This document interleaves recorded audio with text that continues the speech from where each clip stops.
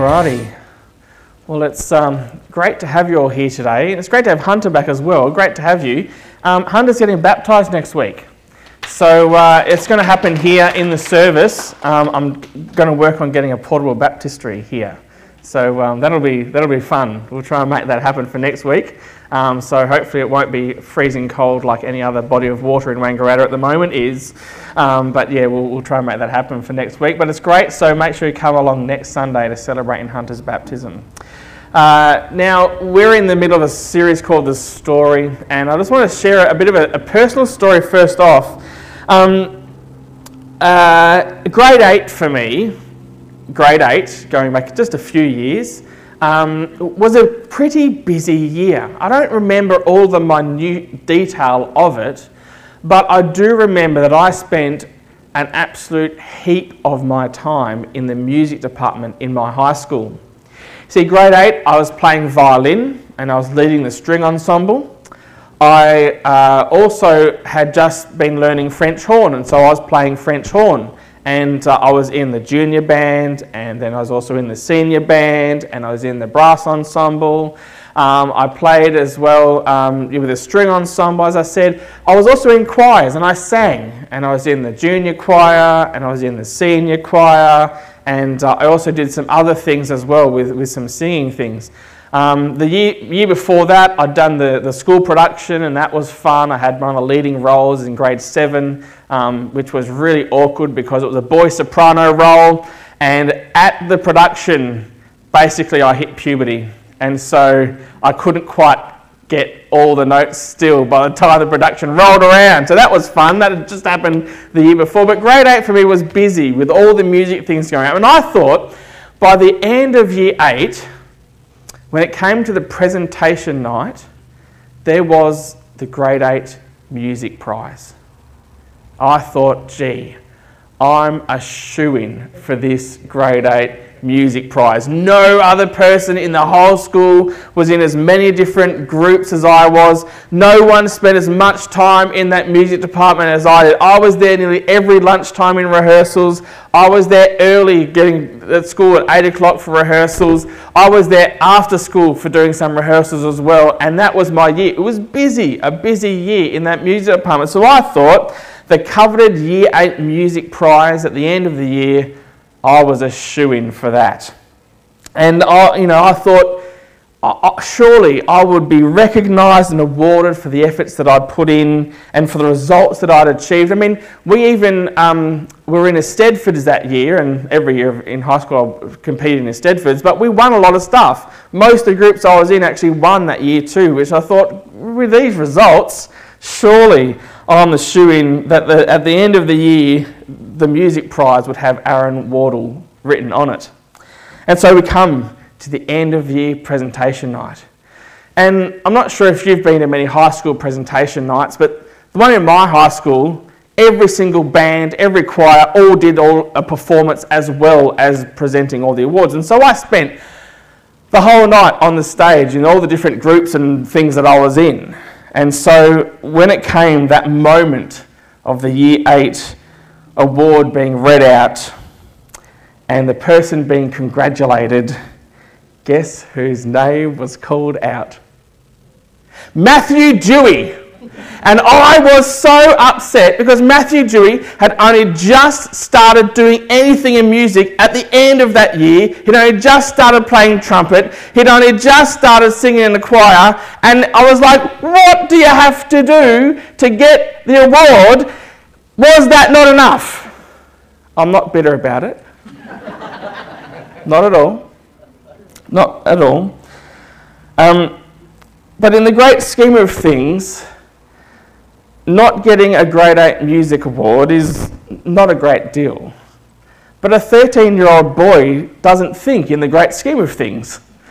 All I could think about was, what does it take to get picked for an award if that wasn't enough? And then I was also thinking, what would all the other kids say the next day at school? What would I say when they asked me about it? And I didn't get picked. I didn't get the award.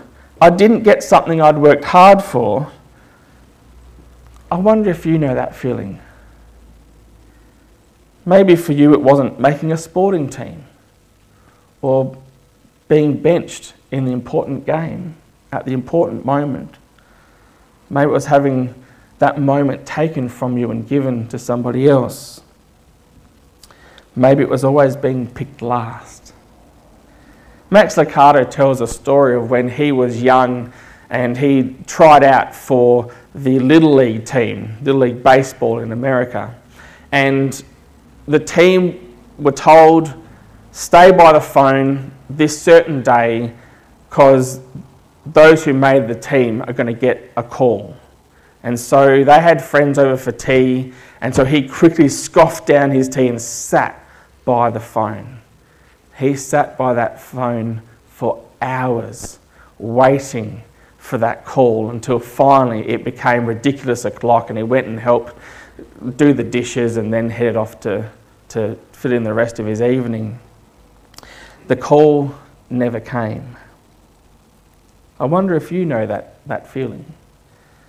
Maybe in a much grander scheme of things, when you didn't get a call for the job that you'd applied for, when you'd hoped you'd receive at least the interview. What about when you sent your application in, when you tried to make something, or when you tried to get help and the call never came? You know the pain of not getting what you'd hoped for. You do. We all do. So much so that we've even coined phrases about describing those moments. He was left standing out in the cold. She was left standing at the altar. That's a painful one, isn't it? He was left holding the baby. We have these phrases. And one of my favourites, he's out tending sheep in the pasture. You haven't heard that one? No. Well, David, he knew that one. The story of David begins with him out tending sheep in the pasture. And as we look at the story today of David, we begin with the nation in chaos. It was a tough situation. The nation was in chaos. And the reason that we're looking at the story of David is because the next chapter in the story that we're looking at as we go through the story of God, it takes us to the story of David. We're looking at the whole scope of Scripture, beginning at creation and ending in Revelation, and one major event at a time. And that is in the story, a chronological version of the Bible, and it gives us a chance to move all the way through the Bible in 30 odd weeks. Last time, before the Easter break, we looked at the story of Saul. Today we look at the story of David, and the story of David begins really with the story of Samuel. 1 Samuel chapter 16 describes Samuel himself. If you've got your Bibles, head there now, 1 Samuel chapter 16. He's portrayed as a silver-bearded priest ambling down a narrow trail toward the town of Bethlehem. He pulls a heifer behind him. He has a small village ahead of him. And he has a lot of anxiety brewing within him. The people who notice him as he comes by wonder what in the world an important priest like Samuel is doing headed toward a forgotten hamlet like Bethlehem. Samuel, they think. Samuel, mothered by Hannah, tutored and mentored by Eli, called by God. And when the sons of Eli turned south, Samuel stepped forward and he became the spiritual leader of ancient Israel.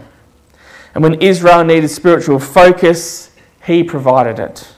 And when Israel wanted a king, he anointed one. At great hesitation, he anointed Saul. Oh, the very name Saul caused Samuel to groan. Tall Saul, strong Saul. The Israelites wanted a king, and now we have a king. They wanted a leader, and now we have a louse. Samuel glanced from side to side, sort of hoping no one heard him say those sorts of things out loud. No one heard him, he was safe. as safe as anyone could be during the reign of a king gone manic. Saul's eyes were growing wilder by the day, and his heart was growing harder by the day. He wasn't the king he used to be. In fact, in God's eyes, he wasn't even king at all. 1 Samuel chapter 16 in verse 1, the Lord said to Samuel, "How long will you mourn for Saul, since I have rejected him as king over Israel? Fill your horn with oil and be on your way. I am sending you to Jesse of Bethlehem. I have chosen one of his sons to be king." So 1000 BC is a time of transition from one king to the next, from one era to the next. 3 centuries of frozen faith have left the people in a spiritual winter. One writer describes the days between Joshua and Samuel by saying, "In those days Israel did not have a king. Everyone did what seemed right." It was a time of unending corruption, and then there was the problem of the Philistines. The Philistines were those giant breeding, pain-loving, bloodthirsty neighbours. If they were the grizzlies, then the Hebrews were the salmon, and they just kept gobbling them up. They had everything that the Hebrews did not. They had the monopoly on iron and blacksmithing, and consequently they had swords and spears and iron-wheeled chariots. While the Philistines forged weapons, the Hebrews fought with crude slings and arrows. While the Philistines thundered in their chariots, the Israelites retaliated with farm tools. There was one particular battle where the entire nation of Israel only had 2 swords, one for Jonathan and one for Saul. So it was a tough time. Corruption from within, danger from without. Saul was weak, the nation increasingly weaker. What should Samuel do? Or better asked, what would God do? Well, he did what no one imagined. He issued a surprise invitation to a nobody from Nowheresville. God dispatched Samuel to the town of Wanangata. No, not really. He sent him to Dargo. Not exactly. He gave him a bus ticket and told him to go to Wandillagong. Well, no, not exactly. But he could have if he had been alive today, because Bethlehem in his day was the equivalent to a Dargo or a Wanangata or a Wandillagong. You know, I use local places that I've never been that are really small. But a forgotten hamlet, 6 miles south of Jerusalem. A few hundred years earlier, it had been the home of Ruth. We read her story. 1,000 years from now, it will be the home of a baby born in Bethlehem. His name, well, now if you can't fill in that blank, then we've really got some serious issues, don't we? We've got to be concerned then if you can't fill in the name of Jesus who was born there. But 1,000 years before Jesus will be born in Bethlehem, it's the home of a shepherd boy. And his story begins out tending the sheep. So Samuel has come to this little town. I'm sure the people wondered what in the world Samuel was doing there. Prophets don't come to Bethlehem. He assures them that he's there simply to offer a sacrifice, and he invites all the leaders of the city to join him. And he also invites Jesse to come and tells Jesse to bring all 8 of his sons. As it turned out, there was more to his invitation than Samuel let on. He was there to select a king. God told him to go to the house of Jesse.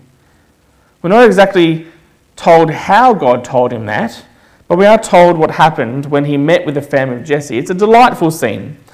It kind of has an agricultural show feel to it. Where the agricultural show, hopefully Wangaratta's actually happens this year. People take their prize bulls, they lead them around and they show them, don't they? Or whatever other animal it is. They parade them in front. It was like this was what happened for Samuel with Jesse's sons. They were paraded in front of him. And so Jesse paraded each of his boys one at a time in front of Samuel, kind of like cattle on leashes. And Samuel examined them from several angles more than once, ready to give one of the sons the blue ribbon and call him king. But God would always stop him. It started like this. When they arrived, Samuel saw Eliab and thought, surely the Lord's anointed stands here before the Lord. Chapter 16. That's right. Chapter 16. Yep. Eliab, the oldest, seemed like the logical choice. He was the firstborn son. He seemed like the logical choice to replace Saul as king. King Eliab. We envisage Eliab as the village Casanova. Wavy hair, strong jaw. He wears skinny chinos and a linen shirt. He's got the piano keyboard smile. This is the guy, Samuel thinks. No, God says, then he explains, the Lord does not look at the things people look at. People look at the outward appearance, but the Lord looks at the heart. Abinadab enters as brother and contestant number 2. You would have thought that he was a GQ model just walking out of the tent. Abinadab wears an Italian suit, alligator shoes, black oiled slick back hair. You want a classy king? Well, Abinadab's got bling bling. But God's not into classy. Samuel asked for brother number 3. His name is Shammah. He's bookish, he's studious. Walked right out of the library and could use a charisma transplant, no doubt. But he's busting with brains.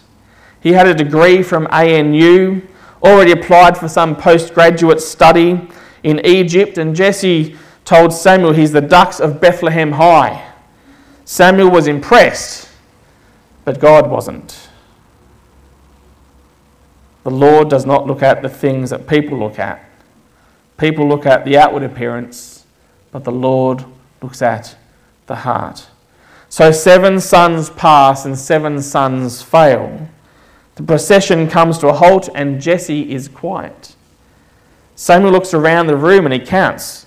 1, 2, 3, 4, 5, 6, 7.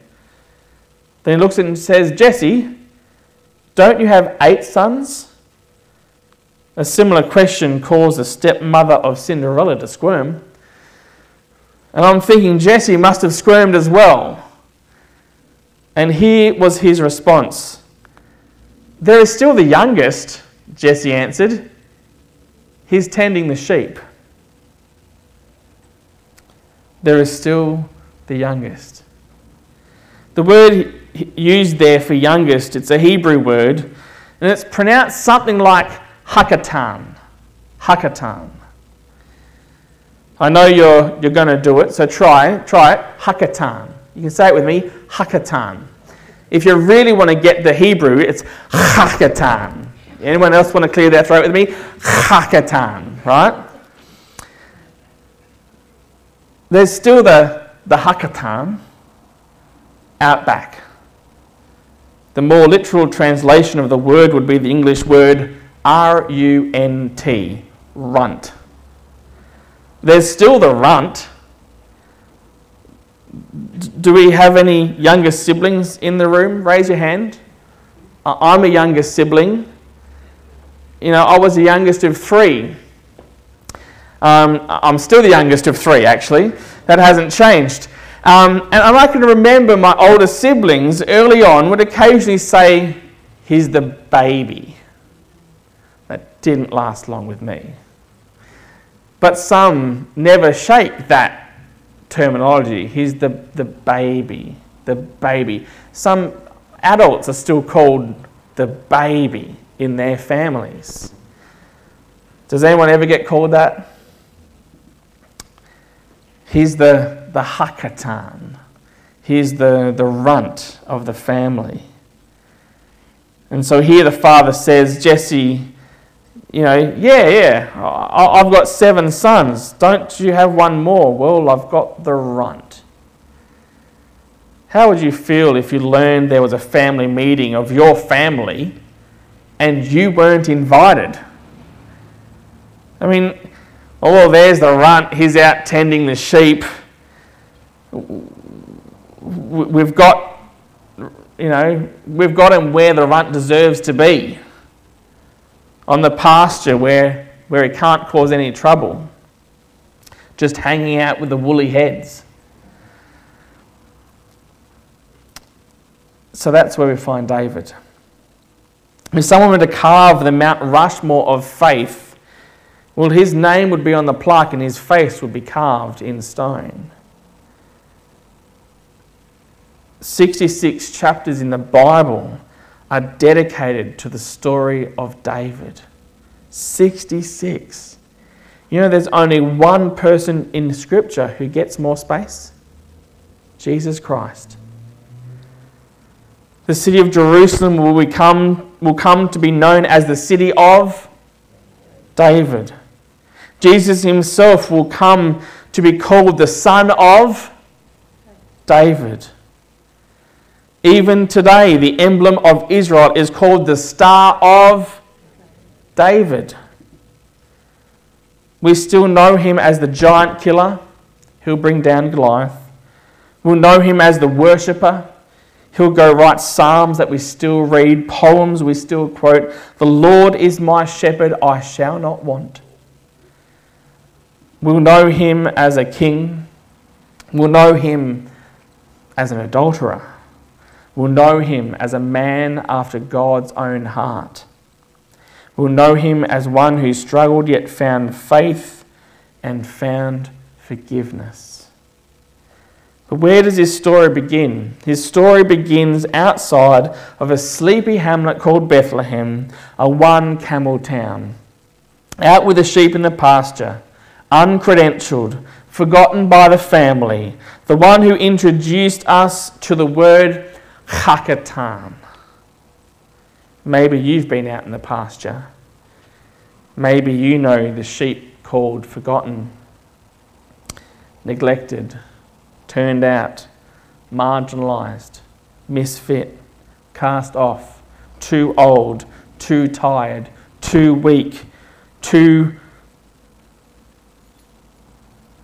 fill in the blank of what's been called for you. Wrong age, wrong gender, wrong colour, wrong training. Maybe you've waited for the phone to ring. That's where we find David. And the story of David picks up a piece of excitement because we see the kind of person that God picks. We wonder because we know the kind of person that society picks. Society tends to grade us according to the inches of our waist, the square meterage of our house, the colour of our skin, the make of our car, the label of our clothes, the size of our office, the presence of diplomas or the absence of pimples. But God has a different measure. Again, he says, the Lord does not look at the things people look at.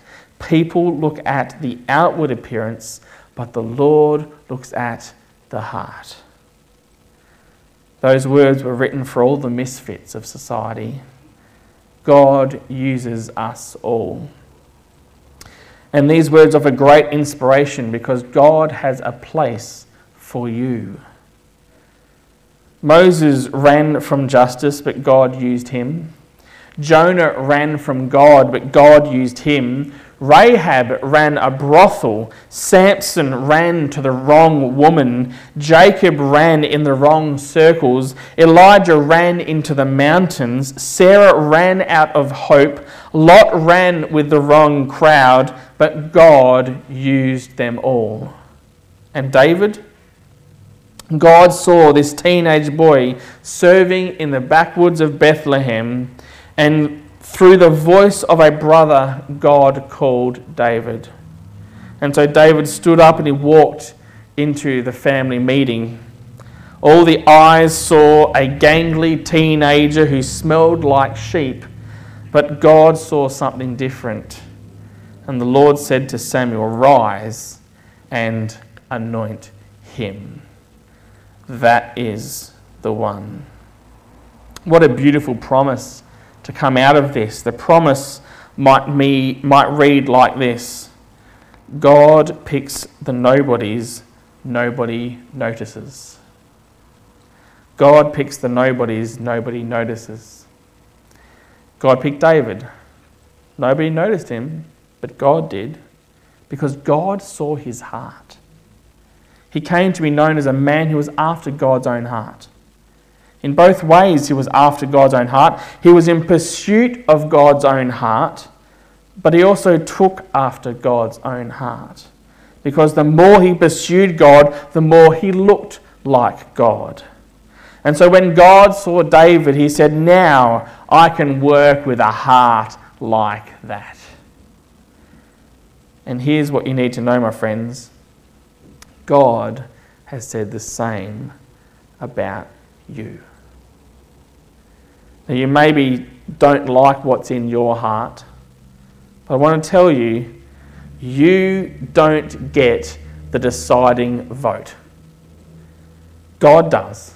And he has already cast his vote in your favour. He has seen your heart, and he has decided that you are worth redeeming. You are worth purchasing.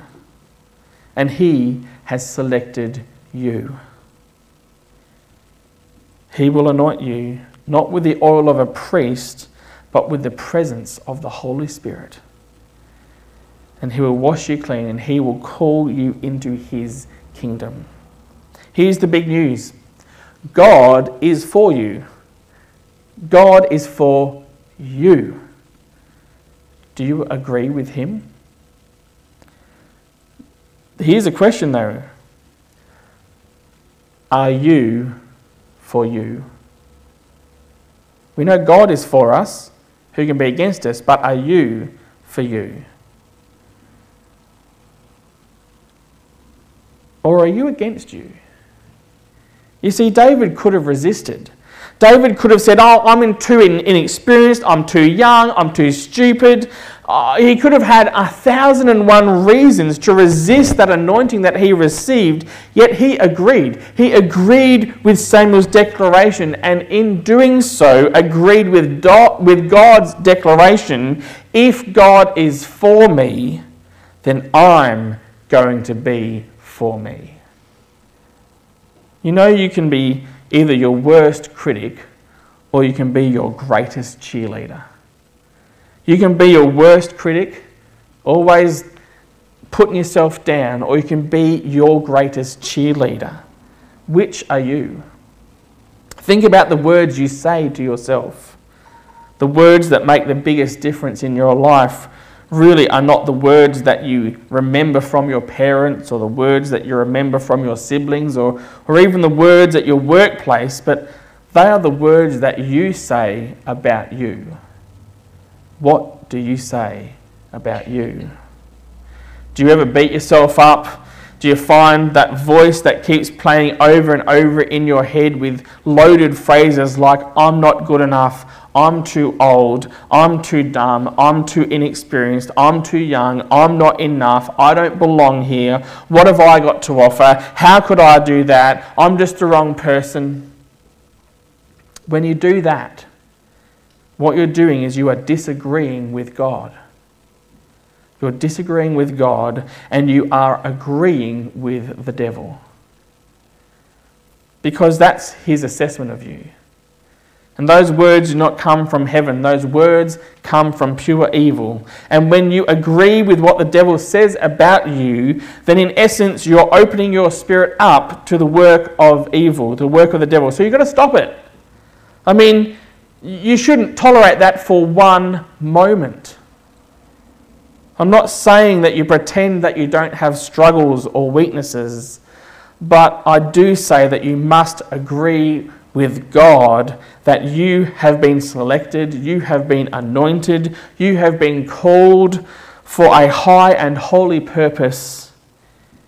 That God has looked at your life from beginning to end, and he has decided and he has declared, and he is the only judge in the universe, and he outranks you, and he has declared that you are destined for his kingdom. That's his declaration over you. And even when troubles come and troubles go, that does not change. Even when the storms come and the storms pass, that does not change. What God has said about you is determined by God himself. And the reason that stories like David's are in the Bible are not there for our entertainment, but for our inspiration. Because we've all been in that pasture, and we need to hear God call us out of it. So the question that lingers, are you for you?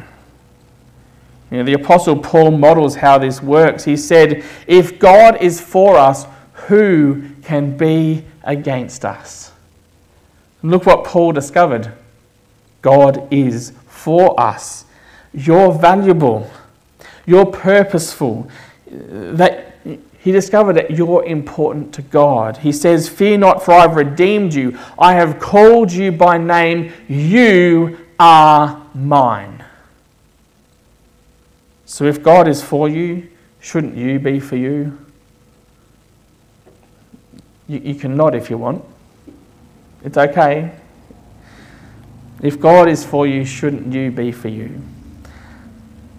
But you're against yourself when you call yourself dumb or ugly or a failure. You're against yourself when you tell yourself that there's no solution, there's no hope, there's no promise. You're against you when you decide that you have no talent, no treasure, or no future. These words work against you. And if you tell yourself something often enough, you'll believe it. If you tell yourself something often enough, you'll believe it.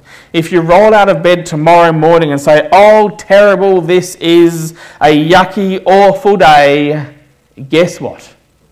You're going to have a terrible, yucky, awful day. That's what it will become. Words have power. Power to bring life or power to bring death.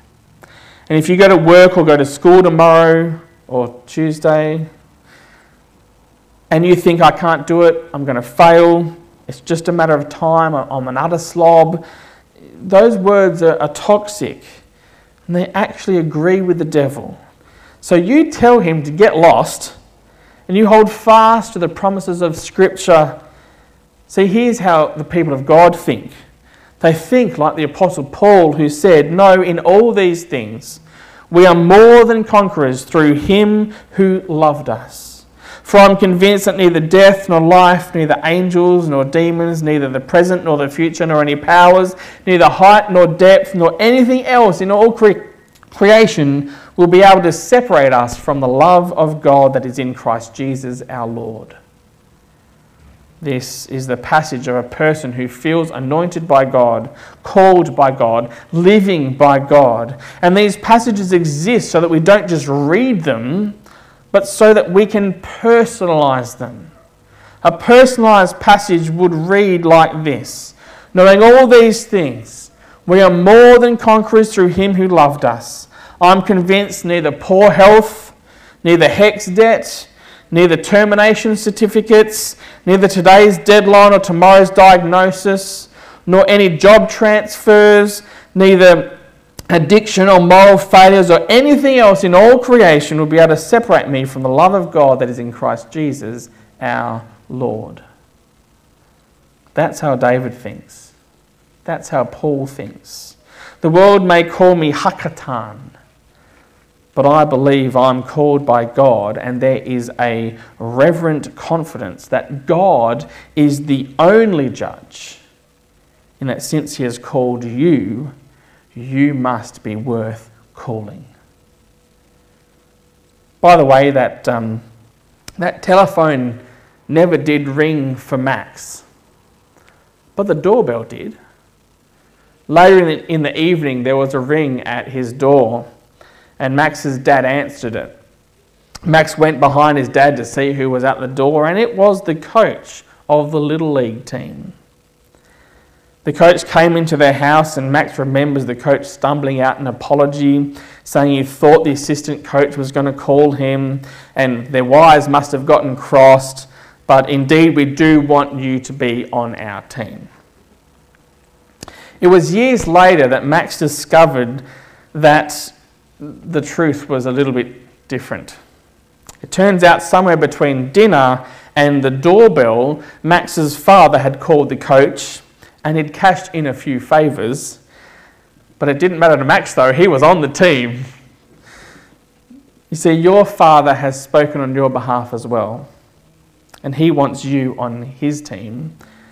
So a bit like Little League, you show up, you suit up, you get the job done. You know, there are still some games left in this season. Let's pray. Heavenly Father, oh, we bless your name. We thank you because you have called us. May we live in response to this call. Some of our minds are so full of toxic declarations about ourselves that we desperately need your help to believe what you believe about us. Oh, thank you, Lord. Thank you for this call that you've placed upon us. Thank you for the Holy Spirit who lives inside of us. Thank you for the heaven that awaits us. Thank you for the scripture that guides us. And most of all, thank you for our Lord Jesus Christ who saves us. We pray this in the name of Jesus. Amen.